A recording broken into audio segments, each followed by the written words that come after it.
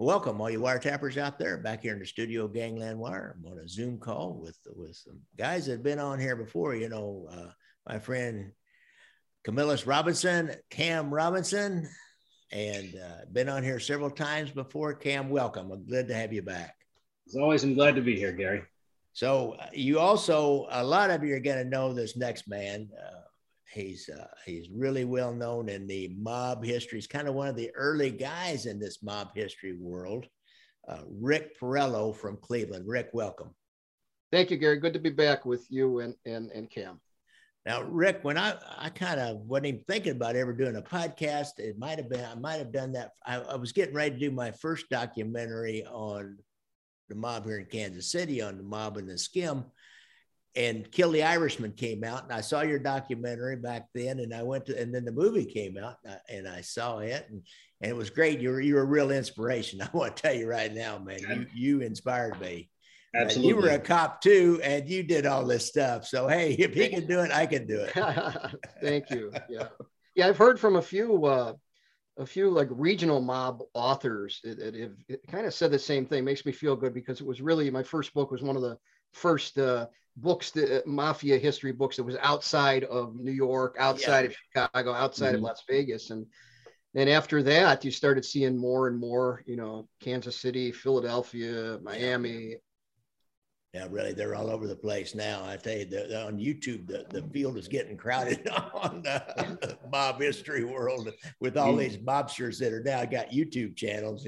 Sammy the Bull and Michael Franchise and Bobby Luisi and Jimmy Calandra. I tell you, I don't know how many they are. Yeah, Tom Panisi. I think you definitely opened the door for a lot of people, Rick. I mean, certainly. I mean, I'm out here doing it because I've read your site and your books and your movies. So, I mean, I definitely. You have been an inspiration to us all, Rick. I'll tell you right now.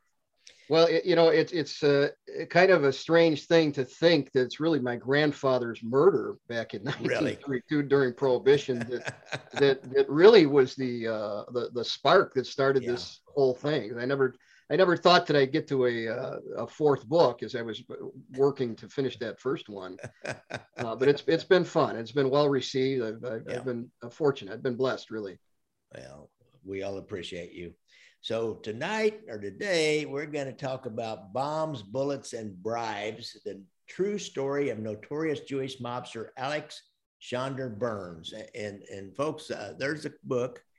You need to get this book. It's real readable, and it's about a mob guy that kind of has always flown under the radar, but was really important in that Cleveland family.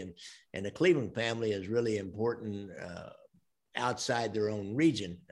Their connection to the Teamsters, and they sent their early Jewish guys with Mo Dalitz and another guy to Las Vegas. Kleinman. Yeah, Morris Kleinman to Las Vegas and get that going, and it's a pretty important family. Now, Rick, you probably will go back with him, Killing the Irishman, and remember that. And Killing the Irishman, the Christopher Walken character was Shonder Birns. Did you get a chance to talk to him about playing that part? No, I didn't talk to him personally, but I read an interview that he did, and I kind of laughed a little bit when he said he was surprised to find out that Shonder Birns was actually a real person. But then he said he had a feeling he was going to play his character more like Chris Walken than Shonder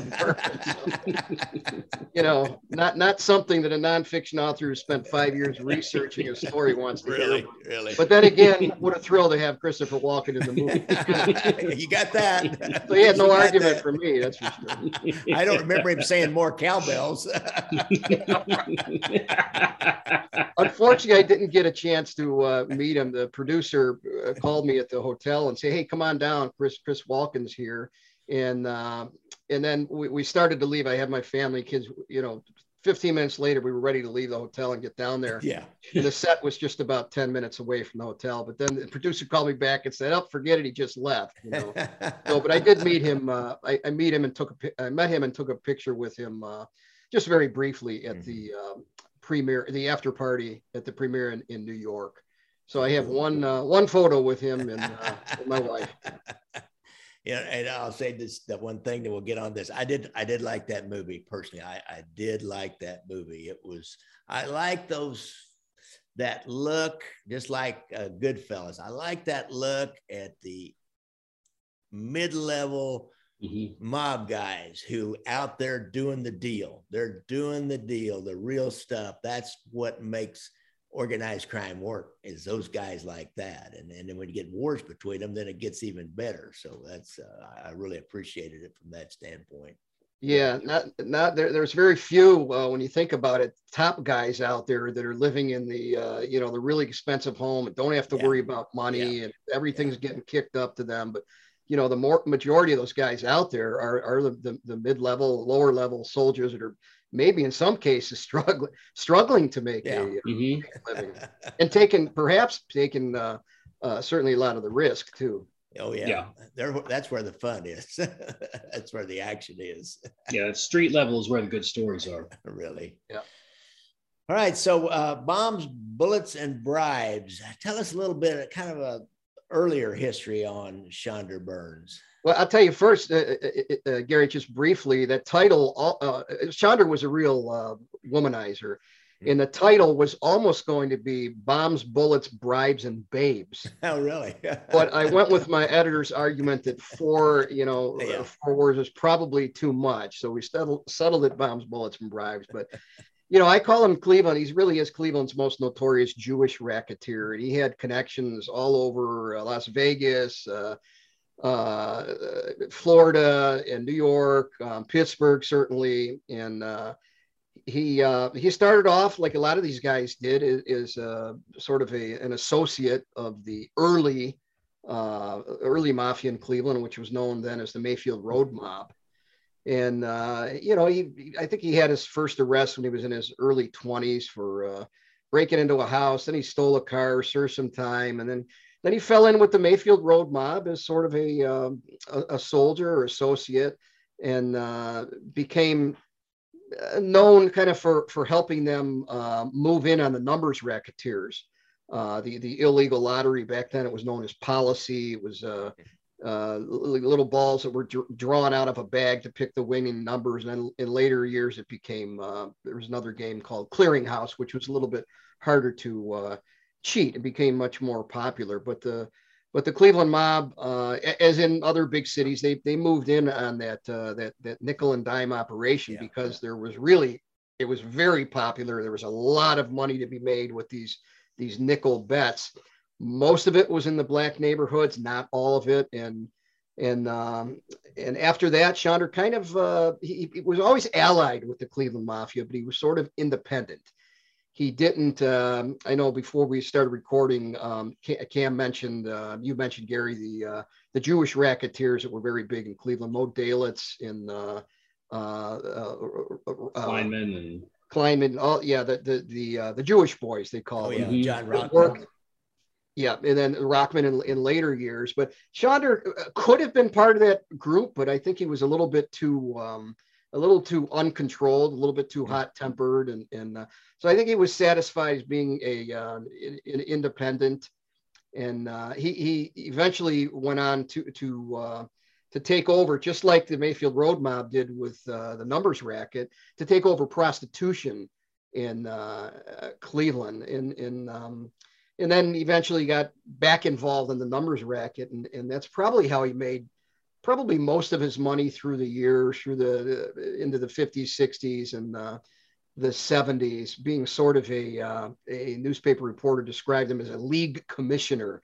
He handled kind of overseeing and enforcing all the different games for the different operators, so that the odds were kept the same and guys weren't undercutting each other, and things ran smooth. Everybody was making money. The runners weren't cheating.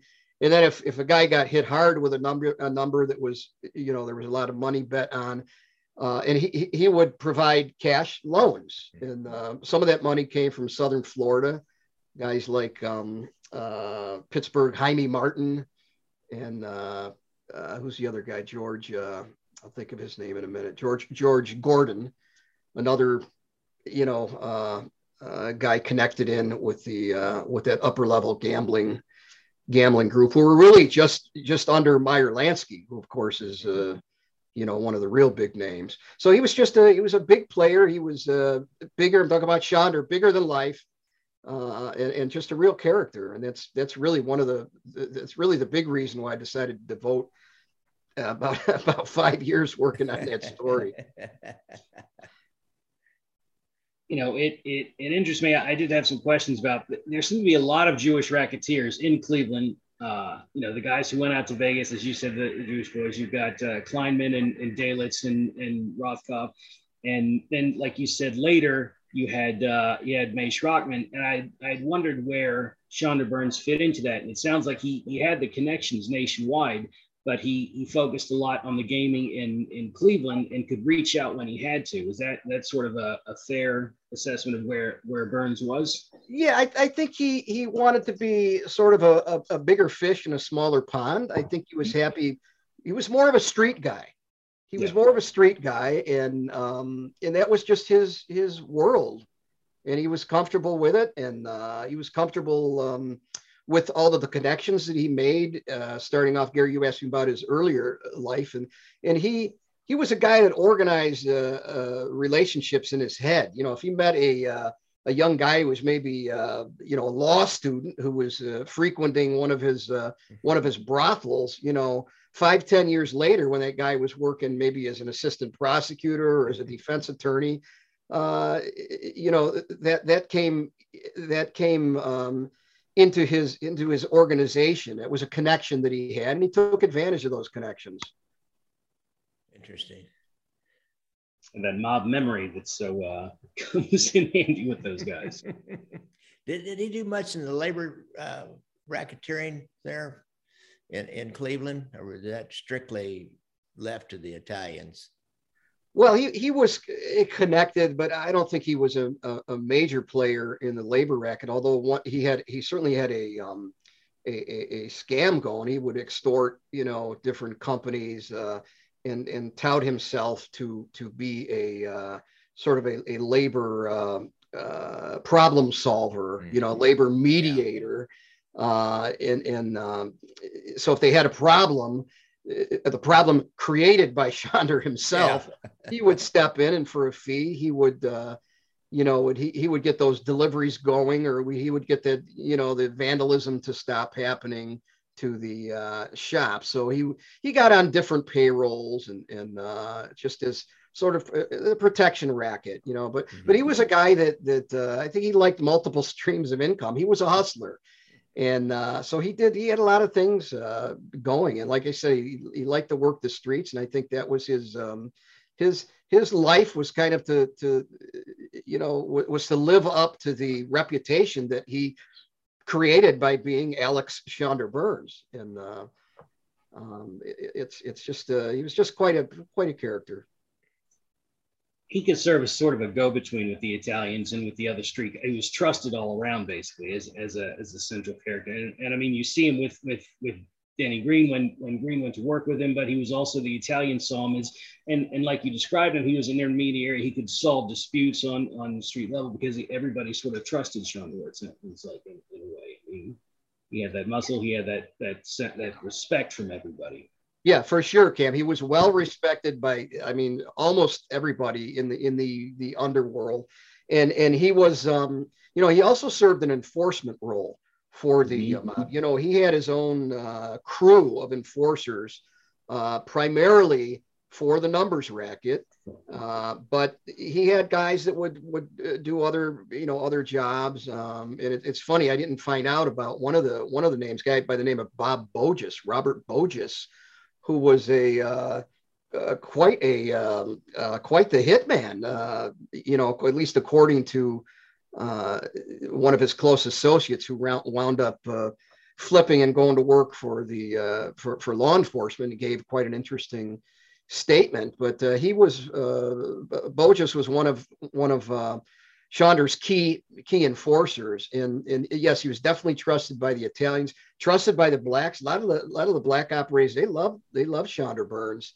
and he just was he was a charismatic guy, and he had a lot of connections also to police departments. He had his guys in the police department that would serve different roles, and of course that meant putting money out, and that was probably a little bit more so in the 40s, 50s, and 60s, and then when you started getting into the 70s, that the police department sort of started to professionalize more, and there was more demand for accountability from the public, but yeah, he had his connections all over the place. Like I said, in Florida too, he'd fly down there and he'd spend winters and going to the dog track, the horse track, and fishing, going to boxing matches, and meeting with his buddies Jaime Martin, and sometimes he'd bring cash back, a loan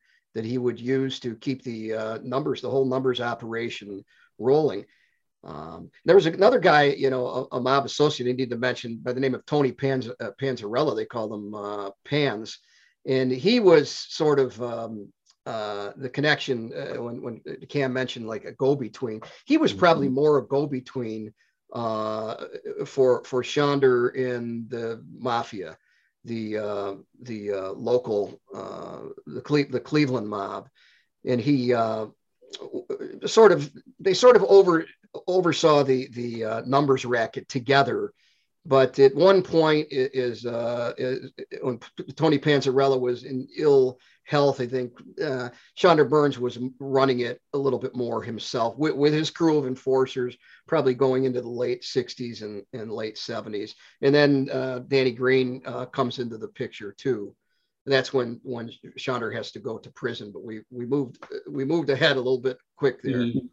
Yeah. He got started pretty young with Maxie Diamond, I read, who was an associate of Bill Preston, who was the joint counsel, was the joint counsel 41. So I mean, he was a young guy when he got started on the street initially. You're talking about Shonder.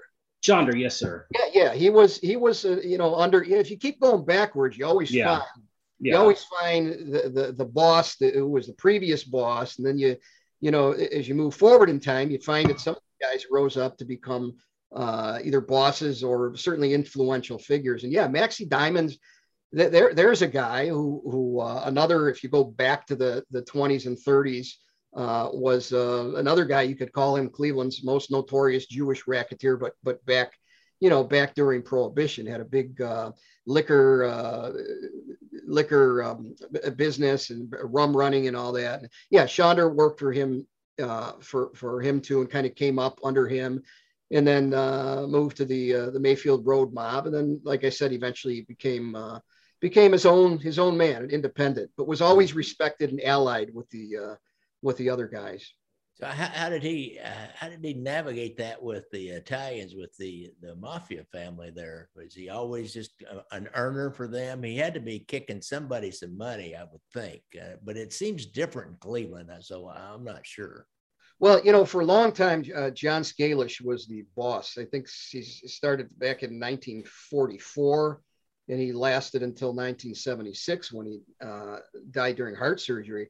And he was a guy, my research has shown, that really didn't want to run things with an iron fist, because that would mean more heat from law enforcement. For instance, there were a couple guys, one by the name of Eugene Ciasulu, who wanted to organize. He was one of the soldiers and enforcers. He wanted to organize all the bookies so that they'd all have to kick up, and everything would be organized. They'd have a system going. And from what I understand, John Scalish said no, because he didn't want the intimidation and the threats and the violence that would come if clients didn't pay when they were supposed to pay, or if the bookies weren't kicking up like they were supposed to. But I think when it comes to Shonder and Tony Panzarella, I think they probably were kicking up a portion of what they were making, but it was mostly a black operation. And again, the bets, especially even the 20s and 30s, you could even have penny bets, nickel bets. Maybe by the 40s and 50s, you started having quarter bets. And then the 60s and 70s, you had 50 cents and dollar bets. But they looked upon it differently, because it was mostly a black operation. So the the main, crew and the mafia and the bosses didn't want as much to do with it as they, as they would have to do with things like vending machines and gambling, other gambling operations and casinos and floating games and so forth. And of course, the skim money coming in from the Las Vegas casino. So they were kind of hands off with it. But I think Shonder and Tony Panzarella, they recognized that there was, and certainly the black numbers operators recognized that there was money to be made. And while I'm mentioning the black numbers operators, and there were a few white numbers operators, but the big ones were black. And you got to remember, one of the names was a guy by the name of Donald the Kid King. Really? In probably about the late 60s going into the 70s, Donald the Kid King emerged as Don King, the boxing promoter. Mm-hmm. But he was one of Cleveland's big numbers operators during the late 60s and early 1970s. There were maybe a half dozen big ones. Richard Drake, who is rumored to not be fathered by Arthur Drake, who was always known to be his father. But there's a little surprise twist for anyone who wants to read in the book. I won't give it away right now, but he was one of the big ones, and Don King, Shonder, Birns, of course. And they were making a lot of money. It was a very popular game. My own grandparents played the number, mm-hmm. And I think the guy in their neighborhood who controlled it around 105th and in Euclid on the east side was Arthur Drake. They called him Little Brother Drake, and he was the father of Richard Drake. And when Arthur died, that's when Richard took over his operation. So it's very popular enough that the state decided, hey, we need to get into this too. Yeah. And they changed the laws. And then we had the Ohio Lottery Commission. And I think their first number was coincidentally, it was a 3-digit number, just like Clearinghouse had been. The Buckeye 3, I think it was called. And then, of course, you had lottery commissions popping up all over the place, in different states during the probably the late 60s, early 70s. Yeah. And all of a sudden, the gambling was legal. How about that? Really? I think when you talk about nickels and penny bets and quarter bets, I know that here in Chicago and in Northwest Indiana, I mean, you're talking millions of dollars were going into this. I think, as your research shown, I mean, you're talking hundreds of thousands and millions of dollars were in the policy games. Is that about what you're looking at? I can't have that number like in front of me, like on a whole state level or a whole state level or nationally, but I know these guys were making, like in some weeks they were bringing in like maybe $6,000 was coming in, and per game, right? Most of that was profit. For other games within a 5-day week, because after I mentioned policy. Now, policy was easy to cheat with. That's what numbers racketeers started with back in the real early, the late 1800s going into the 1900s, and that was a bag. They put I don't know if it was 80 or 100 little balls they put in a bag. In fact, the Cuban version was known as bolita, which I think means little balls. So they have these 100 little balls, put them in a bag, and then a crowd gathers around, maybe in front of what they call a policy house. It was like a neighborhood party almost, and they'd have the drawing, and the drawer would reach in the bag and then pull out the balls, and those would be the winning numbers.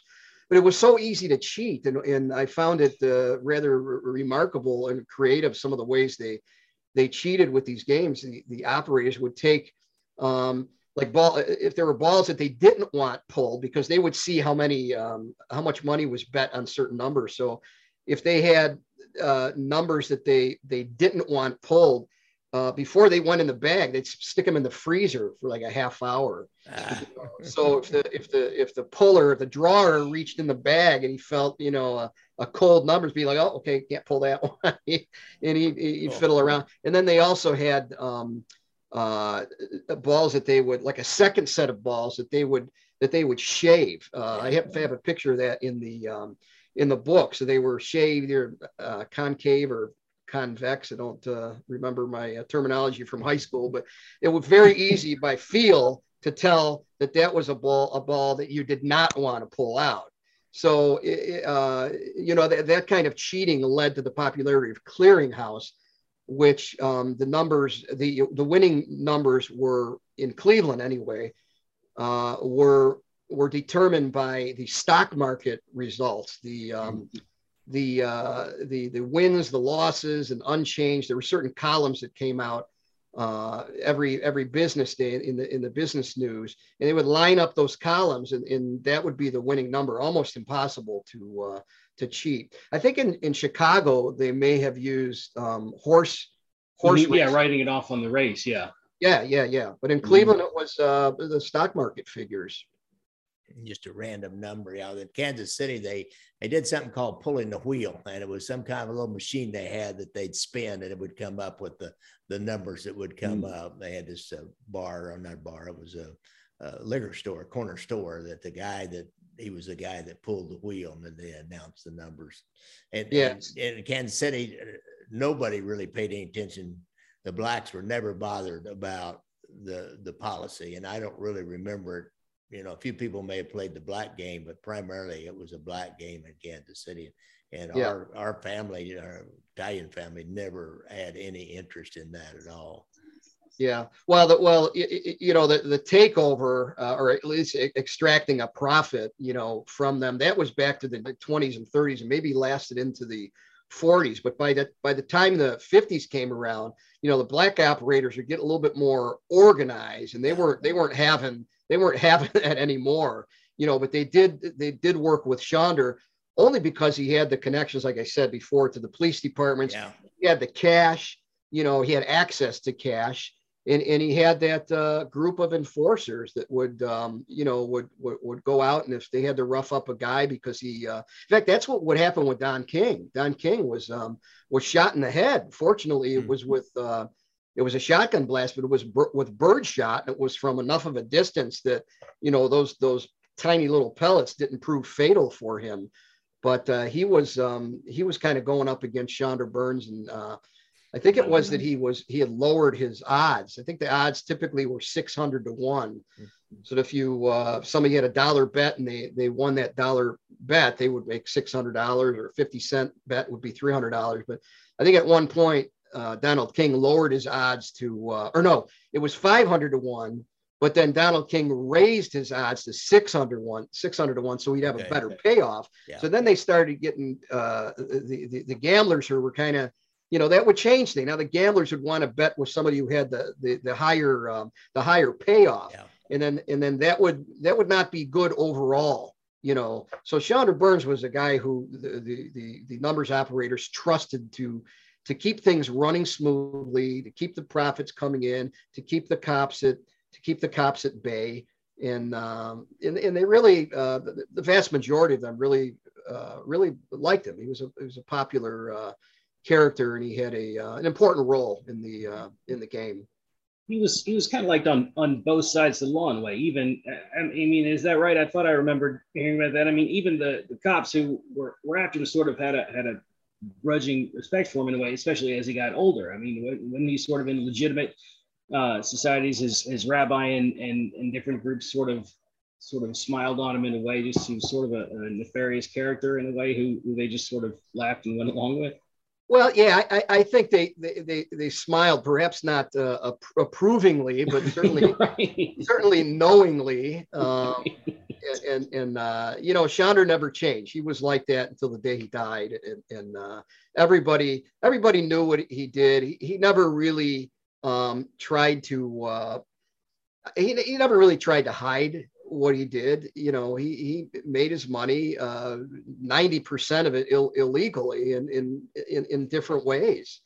One of the ways he also brought in money was being a fence. You know, he'd find buyers for stolen property, and that factored in with an important character in the book by the name of Mervyn Gold, who was this con man who fancied himself a racketeer. A guy liked to hang out with mobsters, but really he was just a businessman / con man.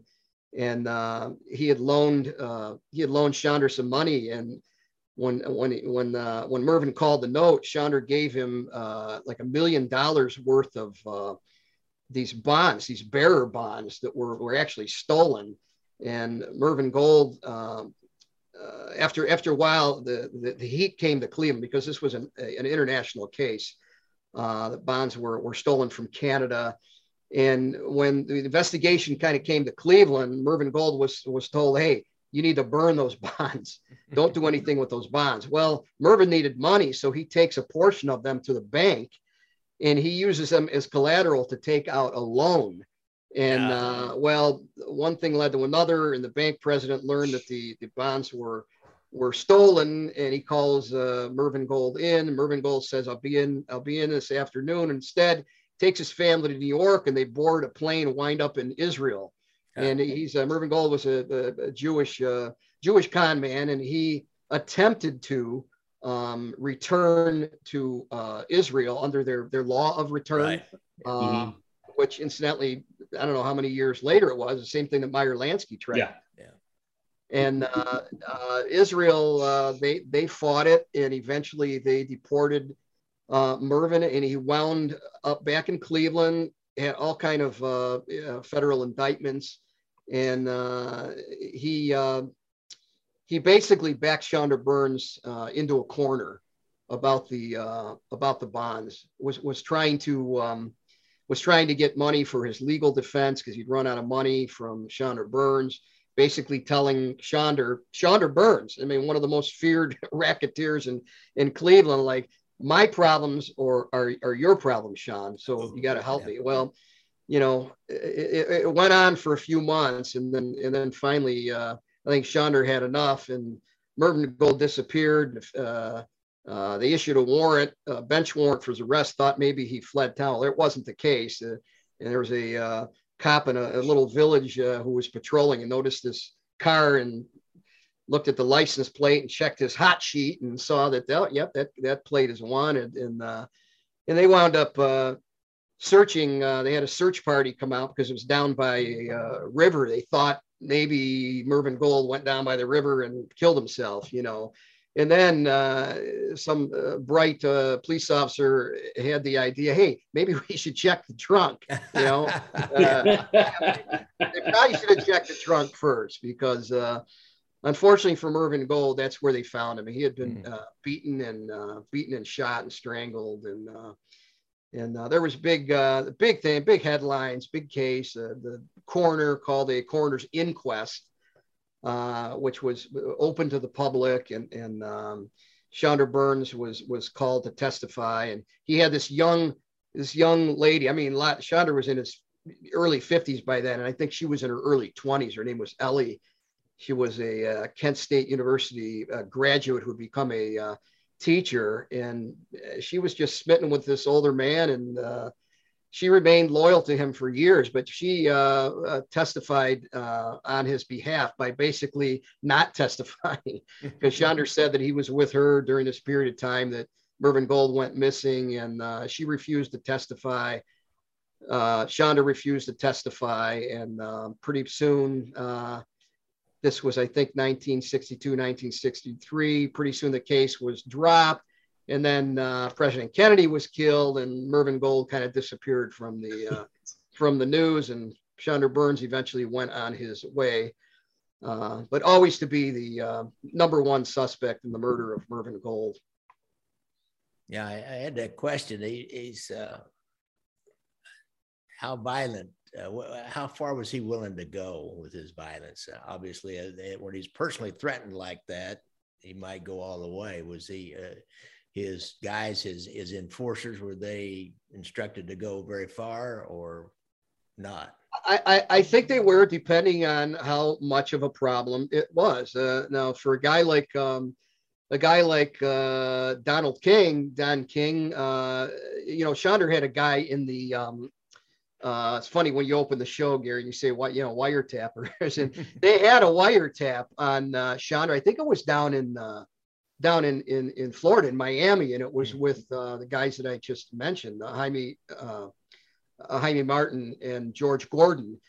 and they overheard this conversation. I was able to get my hands on the transcript, and Shonder Birns in Cleveland, he had a ranking police officer. This during the 1960s, and maybe going into the early 70s too, but definitely in the 60s. And he supposedly got a call from Shonder got a call from this police officer. He said, "Hey, look, Donald King he's come to the police department. He's looking for protection." And according to Shonder Birns telling this story, the cop told him, "Hey, look, if you're going to do anything, take it out. Take it outside of Cleveland. Take it outside of Cuyahoga County." You got to do what you got to do sometimes. But what Shonder mentioned to his friends, he said, "I wasn't planning on taking it with Donald King to that level, But yeah, if they needed to, he had guys like Bob Bogus, and let me see who else. There were a couple more, and they were very capable enforcers. Sometimes they used bombs, sometimes they used guns, and no doubt Shonder Birns was fully capable himself, but he was rather judicious with the use of the bomb or the bullet. And there comes in the other part of the title of the book, and that's the bribe. So he would pay guys. He was also known for fixing juries. He'd pay a juror. He might even pay a witness. Hey, or a victim. Here's $10,000. Go on vacation for your court date. And the investigators, with the detectives and the prosecutor, would be looking for this witness or victim, and eventually they'd have to drop the charges. So Shonder was very tactical the way he did things like that. He really thought things out, and was able to use the bribe to a great degree to benefit himself, especially when he got himself in trouble. Yeah, you have to be much more like tactical is a good word. You have to be much more politically savvy. You might have to have a lot more connections to be able to bribe, know who to bribe, and know when to bribe, and when it's going to work, and how much to use, what amount. So that part of the title really impressed me. I think that anybody can use muscle or knows when to use a blackjack on somebody, but it's who to bribe and when is where you really get that political savvy. Yeah, and his whole mindset was he was just he was strategic. He was strategic with what he did, and he knew he had certain tools at his disposal, but he used them.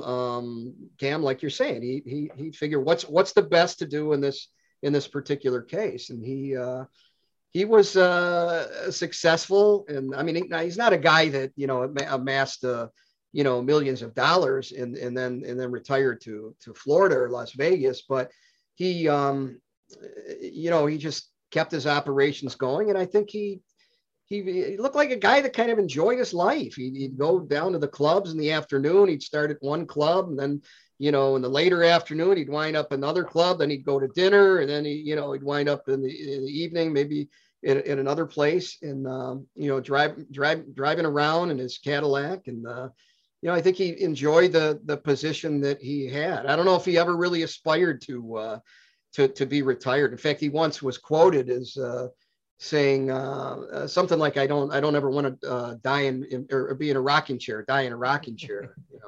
And he is the end of the story. That's certainly not what happened with Shonder Birns.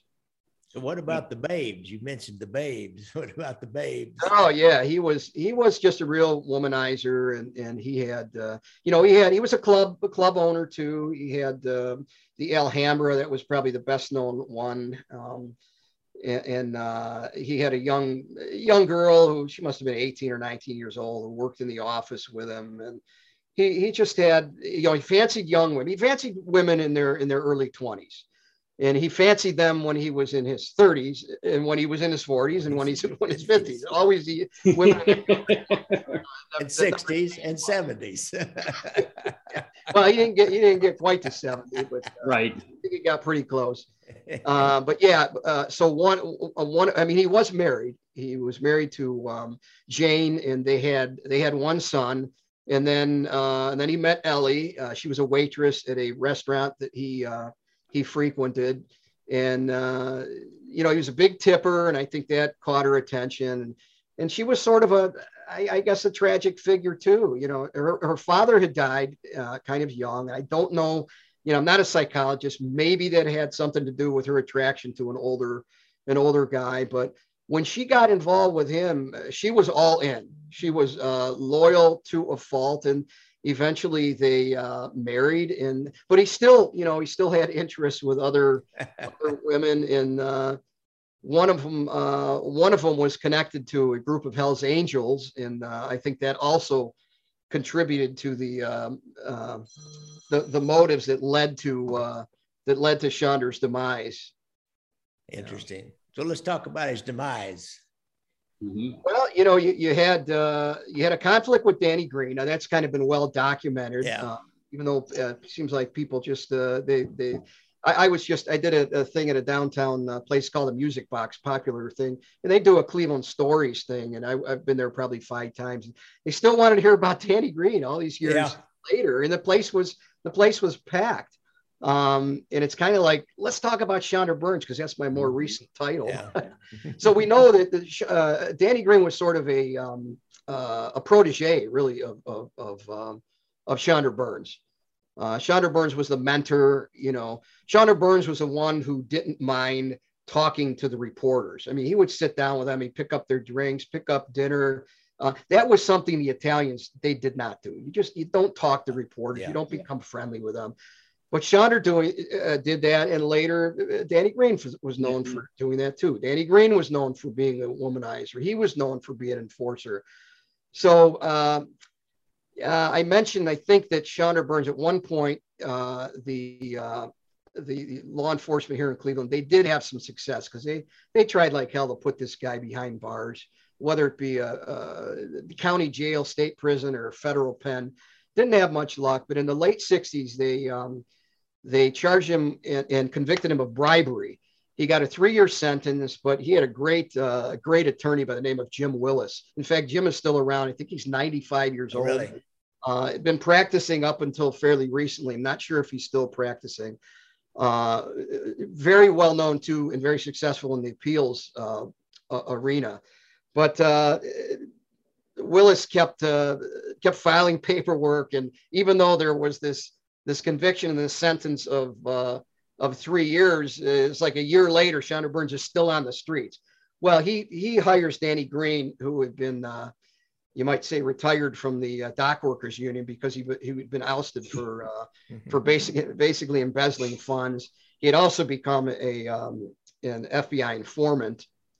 But I think we know enough about Danny Green. So Shonder Birns basically assigned Danny Green to watch over his business, his numbers operation, while he was going to be in prison for 3 years. So in the months leading up to him having like his appeals and all the paperwork running out, and him having to actually turn himself in, he started taking Danny Green around, showing him his operation, introducing him to the different important figures within the numbers racket. So that's what Danny Green did for Shonder. Shonder Birns went away for 3 years, and Danny Green oversaw his operation. The problem was that Danny Green was he was also overseeing Ellie. Okay, does that make sense? Yeah. And I think Ellie was okay with it. She was I think she liked the attention, and they had an affair, I think, for a while. And of course, we know Danny Green was this fiercely proud Irishman who, everything was a color green. Green cars, green Lincoln Continental, green sport jackets. He wrote in green ink, gave out green pens, gave out these gold Celtic crosses imported from Ireland. And he gave Ellie a green teddy bear. And I heard that from a friend who I was able to interview. Unfortunately, she had died by the time I started working on the book. So they have this affair, and 3 years goes by, and then Shonder comes out of prison. He gets back into his numbers racket. Now Danny Green is pretty much out of a job, and there may have been some conflict over the fact that he had been having an affair with Ellie. So some bad blood develops. Danny Green borrows money that Shonder Birns gets for him from his connections with the New York mob. And the money winds up being lost by a drug courier. And Shonder blames Danny. Danny blames Shonder. And then during this period of time, Shonder gets involved with a woman by the name of Janie Jarris, who also likes to hang around Hell's Angels and also is also heavily involved with a Hell's Angel, winds up having a baby with him. She tries to distance herself from Shonder Birns, and Shonder really wasn't having any of it. So there was the guy that she was involved with, the Hell's Angel she was involved with, was a guy by the name of George Rothrock. Now, George Rothrock and 2 or 3 other Cleveland Hell's Angels were heavily into weapons, like heavy weapons, automatic rifles, machine guns, hand grenades, things like that, and bombs, explosives. They were part of a circle of people connected to different organized crime people that were sort of experts with explosives. So you had this George Rothrock who had a motive to get rid of Shonder Birns, and you had Danny Green who had this conflict that had escalated to he and Shonder going after each other, whether it be taking shots at each other or putting a bomb on each other's car. And so it escalated to the point that I believe, my research, as best as I could deduce, is that Danny Green, ordered Shonder Birns to be murdered, and one of his crew members, his chief enforcer by the name of Keith Ritson, along with George Rothrock, planted that bomb on Shonder Birns' car and detonated it by remote control when moments after Shonder got in the car on Cleveland's near west side, West 25th and Detroit Avenue, and Shonder Birns was killed instantaneously. This was Holy Saturday of 1975, I believe, and it happened to be right across from this. It was an old Irish settlement, this church, St. Malachi, and you see in the movie Kill the Irishman, you see that scene is portrayed a little bit loosely, but it's portrayed with the church in the background. So mass was just starting. I think it was about 8 o'clock, and then this huge explosion goes off, and it kind of spoiled the Holy Saturday Mass there, and I suppose it spoiled Easter for some of the homicide detectives too, because when morning light came, they had to go back to the scene and start literally picking up the pieces and evidence and all that. And that was the end. It was a very big, dramatic end. Probably Shonder Birns would have signed off on that. Like you said, he didn't never wanted to die in a rocking chair. I suppose he didn't want to be blown out the roof of his Lincoln Continental, but that's how he met his maker. Well, there's nothing like going out in a blaze of glory. In the movie, I think afterward, Christopher Walken was interviewed again about that scene. I think they asked him, like, because he's pulling open the door, and boom, the explosion goes off, and they asked him like how that was done. He said, "I have no idea. I wasn't there." Like what they did. that all mystery. Afterward, the explosion, and then in editing and all that. So he was a character, quite a good character. I mean, the movie was. I tell people the movie is really the Hollywood version of the story. Now, I'm absolutely thrilled that it got made, and the actors, actresses. I mean, Vincent D'Onofrio and Val Kilmer, and some Christopher good ones. Walken. Great talent. So I'm proud, and I'm very fortunate. But it's definitely the Hollywood story, like many movies are. They take their take their liberties with the story. That mentorship role that you described, right? That's really interesting. You see that touched on a little bit in the film, but really that really explains a lot about how a guy like Danny Green really sort of ascended to where he was. I mean, on more than just sort of balls alone. I mean, he had to have sort of that gateway. And it sounds like sort of seeing Shonder and seeing those connections, and especially Shonder going into prison and opening that door for Danny while he was there. That really makes a lot more sense. Understanding that path was paved for him in a way. That mentorship sort of role and going away. That really does explain that his entry a lot better, as I understand. Yeah, and I think a lot of the connections, though, for Danny had already, at least I think he was starting to make a name for himself in the Longshoremen's Union. Yeah. He had become the president, so he now starts hanging out with these guys, and some of these labor unions, like in a lot of the big cities during the from probably the 30s through to the 70s, they were, as they say, as Jim Neff, the author and newspaper man, would say, they were mobbed up. Yeah.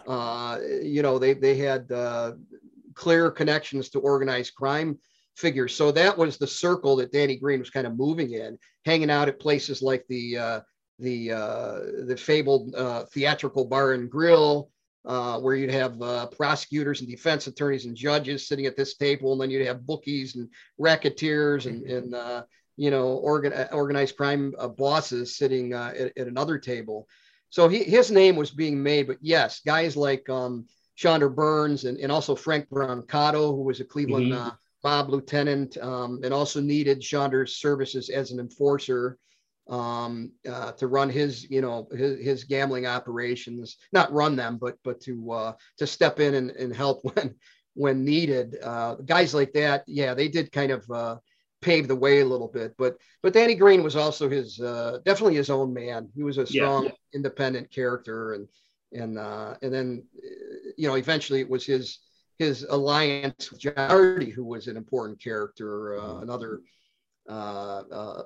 labor union official and organized crime mafia associate, who kind of made a bid to take over the Cleveland Mafia when John Scalish died. So yeah, but Danny was definitely a character, just like Shonder Birns. Shonder, yeah. They weren't the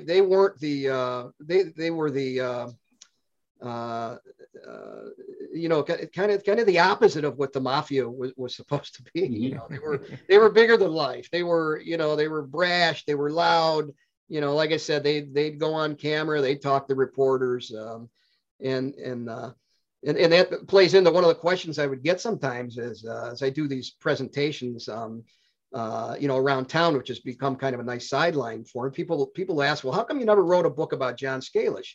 He was the Cleveland Mafia boss for like 4 decades or so. And that's a good question. I had to think about that. And you know why? Because John Scalish was quiet. He operated under the radar. He had the money coming in. He had a vending company, and he'd go out on his boat, and he had his political connections and everything, but he wasn't this larger than life, brash, loud person who would be happy to sit down with newspaper reporters. But that's exactly what Shonder Birns was, and then following him, what Danny Green was. And I think that's what attracted me to write about them, and I think that's what attracted so many people to enjoy the story. And that's what attracted Hollywood to adapt the book for motion picture. There's definitely something to be said for picking the right characters and picking the interesting stories. I mean, there's the mob's one thing, with being able to cherry pick and find the story in a sea of stories. I mean, that's really says something, Rick. I mean, it really does. There's a real talent to that. Well, I hope my talent continues. Well, I think it will. Here's to you. Another motion picture adaptation. Yeah, we got Super Thief out there, and they were ready to move forward, and then COVID hit. I'm not complaining, because a lot of people were hit a heck of a lot worse, and we lost a heck of a lot of people due to that damn pandemic. But yeah, so I'm hoping that things will continue to move forward now that we're getting kind of hopefully post-pandemic. Now remind me, Super Thief, that you got that book out there, right? Yeah, Super Thief came out. Oh gosh, when? Boy, I'm not even sure. It's been out for a while. I want to say maybe 2005. Okay. And it's basically the story, the inside story by Phil Christopher, a notorious burglar of the biggest bank burglary at the time, the biggest bank burglary in U.S. history, and his association with the mafia. He was an associate, another guy that really didn't want to get too involved with them, but he was a master burglar and had his own crew and worked with guys from Youngstown, Northeast Ohio, the Denzio brothers. These were all master burglars. And the big bank job that I referred to was in 1972 in Orange County, California, and Laguna Niguel, California. So, it's a big story with some interesting characters. There's a documentary out about it. And so I've got my fingers crossed. We'll see what happens. Yeah, that'll be a good one. I like those caper movies. You don't get enough of them. I think they're hard to make. And like Heat was a caper movie. That was, and the Super Thief, probably Heat maybe was based on that a little bit. Well, I think, I think of the film. I told the original producer, who is actually the same one who kind of shepherded To Kill the Irishman to the big screen, Tommy Reed. I told Tommy, and I think he agreed. It's going to be the next big heist flick, so we'll see. I think we're getting close. Good. No, keep our fingers crossed on that one. Interesting. All right, Cam, you got any more questions? No, nothing for him. I'm just glad to get a chance to talk to Rick again and be on the show again. All right, Rick, we really appreciate you coming on. We've got this book here, folks. I'll put pictures of it up, and I'll have links on my show notes, Bombs, Bullets, and Bribes. And then we've got Super Thief too. I think you guys might be interested in reading that. I've not read it. I know a little bit about the stories we talked before, and I may have to pick that up. I believe I will. Yeah, it's actually, it went out of print, but as they get close to greenlighting the film, I think we're going to go back to print and issue a new edition. I think it's out there in ebook form. It's always going to be an ebook, isn't it? And there'll be used books out there. You click on that, and there'll be a bunch of used bookstores. That first book I wrote, I was just putzing around. It never really sold anything. It wasn't even a Bob book. But I was putzing around. I see that there's an autographed copy out there at some thrift store in the United States. I thought, oh, well, that's interesting. Was it going for $100? No, afraid not. I think it was I think it was free with pay the postage, if I remember right. I'm sorry to hear. Mine usually go for $5 above retail.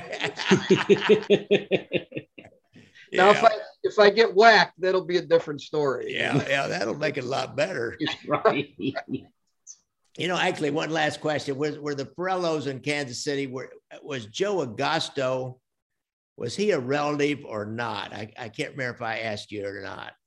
That was never clear in my mind. I believe he may have been, but the Perellos. I think you're speaking of Angelo. There's Joe Perello and Angelo Perello. Right. Yes, they were cousins. I even remember my father speaking of them and of those connections to Kansas City. Yes. Yeah. Angelo died in prison actually not too long ago. He's about 90-some years old when he died. He and his son Joe had they contracted with some young guys, some young black guys, and they did a big jewelry heist down in the Plaza shopping, very nice shopping area, and it all fell apart on them when the robbers, the robbery crew started breaking apart. Then the whole thing fell apart on them, and the main guy broke down on everybody and then testified against the father and son and put them in for quite a while. Yeah, it's kind of sad to see, a guy of his age wind up involved in something like that. Mm-hmm. And go to prison and then die in prison.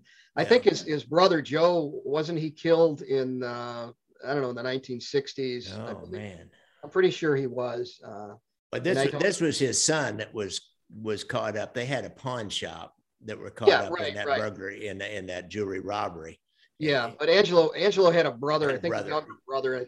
I think he was younger. Actually, I'm not sure, but I'm pretty sure his name was Joe, and I think he was murdered in the 1960s. And they were you know, there were Kansas City mafia members, soldiers, associates. Yeah.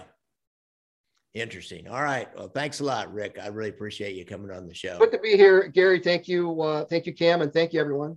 All right, Great to Cam. talk to you, Rick. Cam, thanks. We'll be in touch. Absolutely. All right. Bye-bye. Bye. Folks, don't forget, if you want to get any of my books or anything, go to my website, www.ganglandwire.com. If you want to get any of Rick's books, I tell you what, you can just Google Rick Porrello, Porrello, and you'll find them. And we've given you the titles. I'll have notes or links in the show notes. If you look out for motorcycles out there, if you think you might have a problem with PTSD and you've been in the service, go ahead and Google PTSD and the Veterans Administration. And I promise you there's a hotline and there's a lot of help for you out there. So thanks a lot, folks.